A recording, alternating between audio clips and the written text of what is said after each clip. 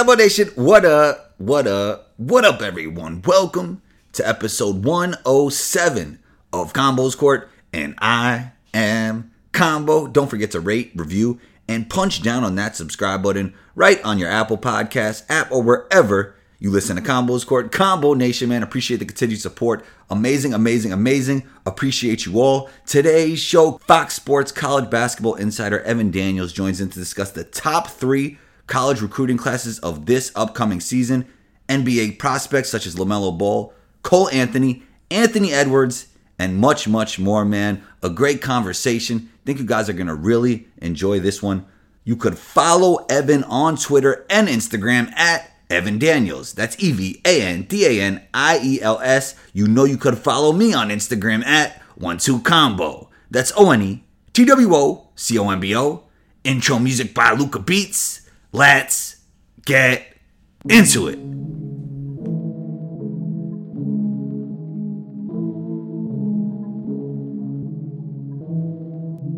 Luca on the track.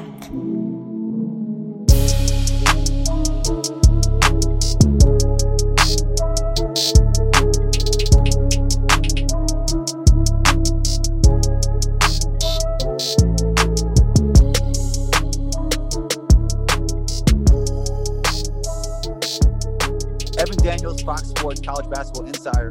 Good man, how you feeling today? I'm doing great, man. I appreciate you having me on. I know I've been pretty busy lately, so sorry it took me so long, but glad we could make this work. And yeah, I'm excited. Yes, sir. I'm excited as well. Tell me a little bit more about your day to day with Fox Sports. So I actually I work for a couple different places. With Fox Sports, I have a podcast called the Sidelines Podcast, and then I do on-camera work during the college basketball season. Really focused a lot on the Big East. I'm on the Inside the Big East show that picks up once conference play starts. But then I also work for 24/7 Sports, covering the top high school basketball players in the country and writing about college basketball. So I kind of dabble in both spaces, and it's a lot of fun. How much value does actually being in person when you're analyzing a player bring for you? Man, honestly, a lot. And I think there's some value in that because of being able to see the speed of the game and seeing the size and length of players. I do think that after you've seen a player in person once or twice, if you're going through synergy, you can get probably a quicker feel on their overall game. Right. If that makes sense. So, I always like to, especially the kids in high school, you always get your first viewing usually in person, and you can kind of get a starting point. And then if you want to go back and watch synergy, you can get a pretty good feel on a kid in, 10 to 15 minutes, because you can just sit there and watch 100 straight plays of offense or 100 straight plays of defense. And you can get a quicker feel than sometimes watching a game. To your question, I like to see a kid in person for the first time, and then I think you can rely on film a little more. It's probably easier to see somebody's body language better in person, I would think. Oh, 100%. Well, yeah. It's not just the body language, man. It's a little of everything. How they take to coaching, how they deal with teammates. Are they talking on defense? Like talking on the bench, exactly. Hyping up others. Yeah, for sure. Yeah, exactly. So there's a lot of things like that you can't quite catch on synergy. But I think there's value in both, and I think both are big parts of the evaluating process. Right. On this podcast, I often talk how players will project. I love to guess how players will project in the next level. Cole Anthony, super athletic, improving jump shot. He obviously has a dog in him, NBA lineage. Everything seems good. Everything seems good with him. Are there any concerns about how his game will translate at the next level? Well, I think with every prospect, there's concerns. Look, right. I'm as a evaluator, I'm nitpicky by trade. So I can always find some things. What I do like about him is his motor. I like how hard he plays. I think may even be his best attribute is a competitive kid. The areas for concern would be his long-range shooting. He's a very good shooter at this stage. I do think that Cole Anthony is an extremely hard worker and has a really good work ethic. So I think that's an area that he'll look to improve. But there's some mechanical stuff I think he could adjust.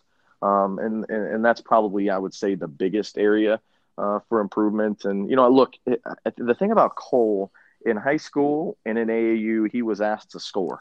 And that was always his mentality. It wasn't to create for others. It was to score the basketball. So I think there's also, some developing to do in terms of creating shot opportunities for teammates, distributing the ball. But the kid is really talented. I mentioned the hard playing. He's good in pick and rolls. He's a pretty good scorer despite not being a very good long-range shooter. So there's a lot to like about their game, but like any other prospect, there's some concerns. Right. The hype train's behind LaMelo right now. Obviously, it's really early. We haven't even played a game of the college season. Who would you project right now to be the number one player picked? Oh, that's a great question. The guy that I ranked number one overall coming out of high school last year was Anthony Edwards, and that's who I would go with as of today. There's obviously a lot of time between now and June, but I think Anthony Edwards at 6'5" is a tremendous prospect. A really good athlete, versatile scorer, good shot mechanics. His jump shots continue to improve throughout high school. Terrific in transition. There's just a lot to like about his game. The guy I had number 2 is James Wiseman, and then Cole number 3. So, but right now entering the college season, I got Anthony Edwards. So LaMelo's not in your top 3? No, he's not. Okay, where do you have LaMelo as of now? I haven't done my first big board yet. I will sometime in the next 3 to 4 weeks. Gotcha. I actually just went through the tape of some of his first games. Okay. He has improved in some areas over the last year, certainly. I think his ability to break down defenders and kind of keep guys on skates and off balance was pretty impressive. The biggest question for LaMelo, and I've been watching him since the truth is he would play up with Lonzo and his brother as like a 6th grader and a 7th grader. And I don't want to watch kids that young, but he was, so I did see him. And the question about him has always been his feel for the game, because he was just allowed to come in the games and just jack up 40-foot shots and, shoot every ball no matter the situation. So that's always been my biggest concern. He obviously has tremendous size for the position. He can handle, he's creative. But that long-range jump shot and the feel have always been areas of concern for me. I'm not as willing to jump on the train that he's a number 1 pick or a number 2 pick or number 3 pick yet. Obviously, he has improved, but I'm not ready to go that level yet. And obviously, I'm going to continue to track this and watch his games. But I think there's still a ways to go. Right. When a player has so much hype, like let's say the hype even gets crazier, does it even matter? Like obviously you're great at analyzing the game, you're great at reading the game, but at a certain point are teams just afraid not to take somebody? I think it could work either way. Okay. I think they could be afraid not to draft him. I think they could be afraid to draft him. Right. Okay. I mean, there's some obvious question marks. But he's obviously also extremely gifted and extremely talented. Every team is going to due diligence and go out and see him in Australia and do their background and see him a lot. So this is a process, and we'll see how he looks here in 6 months. Right. All right. Him and RJ made the jump to Australia's NBL league. Are you hearing of other high school players thinking about making this jump, and do you think it'll become a trend? I do. I actually wrote a story on this a couple weeks ago with RJ as a centerpiece, but I talked to Anthony Simons, I talked to RJ, Marjon Beauchamp, a handful of others that have gone the route of skipping college. And I think now more than ever, these players have options, and it's not just college. They can do other things. Yeah. And RJ is exploring that. LaMelo wasn't ever going to play college basketball. We all knew that. So he didn't have the option of going to college. RJ did. I think there's a lot of eyes on RJ right now in terms of how this all goes for him. Now, he's obviously not the first one to do this. Brandon Jennings and Jeremy Tyler, and we've seen plenty of guys do Emmanuel Mudiay. Plenty of guys do this. Not all those guys had the choice to go to college. But I think kids also value college less and are seeing the value in other opportunities and other experiences. And, some, quite frankly, just want to go make some money. And, in RJ's case, he just wanted to be a professional quicker. He wanted to spend his days training and playing basketball and not have to worry about class and all the other things. So each scenario is different, but I would say of the top 25 to 30 players in the 2020 class, I've heard of 5 or 6, Wow. at least looking into it. I'm not saying that many are going to do it, Right. but there's certainly going to be a couple. And also from the beginning, I thought it was great for LaMelo and RJ. I actually seen them in an interview and listening to LaMelo, how confident he was. Like, it was like real confidence that like he knew he was going to be great in this league. And I thought like this should be a good situation for him. And it seems to be that it is. What I don't think is a great situation for most high school players to jump into the pro levels, to go to the G League. I just think there's like too much risk. And, people don't really realize how good the G League is. And then if they don't play to that level, it's like they could kind of lose that hype a little bit. Is there ever a scenario where you feel the G League is a better option than college? Where I feel G League is a better option than college? Yeah. Like, is there a scenario? I think there's scenarios for everything. I mean, I think the G League is tough because you're going against grown men that are in a lot of cases like on their last leg or like really, really trying to make it. And not that the high school kid wouldn't. I think there are scenarios where it could be a good option for some. Maybe it's a kid that can't academically make it and there's not a deal on the table for him overseas. So the G League becomes a bigger option for him. It's a tough league, man. And it's progressively gotten better. And it'll be interesting to see. The other portion of this is the money factor. Like it's not the amount of money they're offering to a high school kid at this stage isn't great enough for a kid to go take that risk.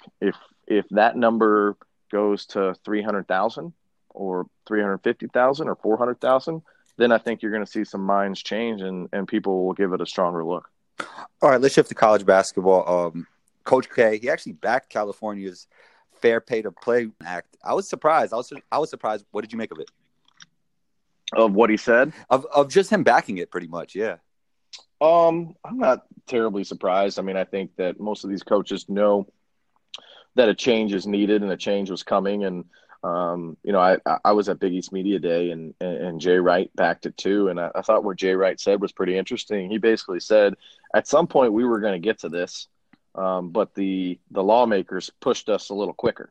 Yeah. And he liked that. And he said, a lot of times that, that they're behind with that stuff. So he liked that they kind of got that push from the lawmakers to move forward. Top 3 recruiting classes for this upcoming college season. That is a great question. Top 3 recruiting classes. We'll start with Duke.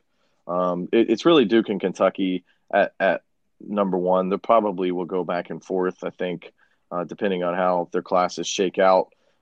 Duke is currently number 1. They've got 5 commitments, 3 5-star guys, and Jalen Johnson, Jeremy Roach, and DJ Stewart. But then the 2 other guys, Jim and Henry Coleman, are also committed, and they're going to get a couple more guys in this class, probably at least 2. Kentucky's got 4 commits. Terrence Clark's a top 10 player. BJ Boston's top 15 player. Those are kind of the crown jewels of their class right now. They're pursuing Cade Cunningham extremely hard.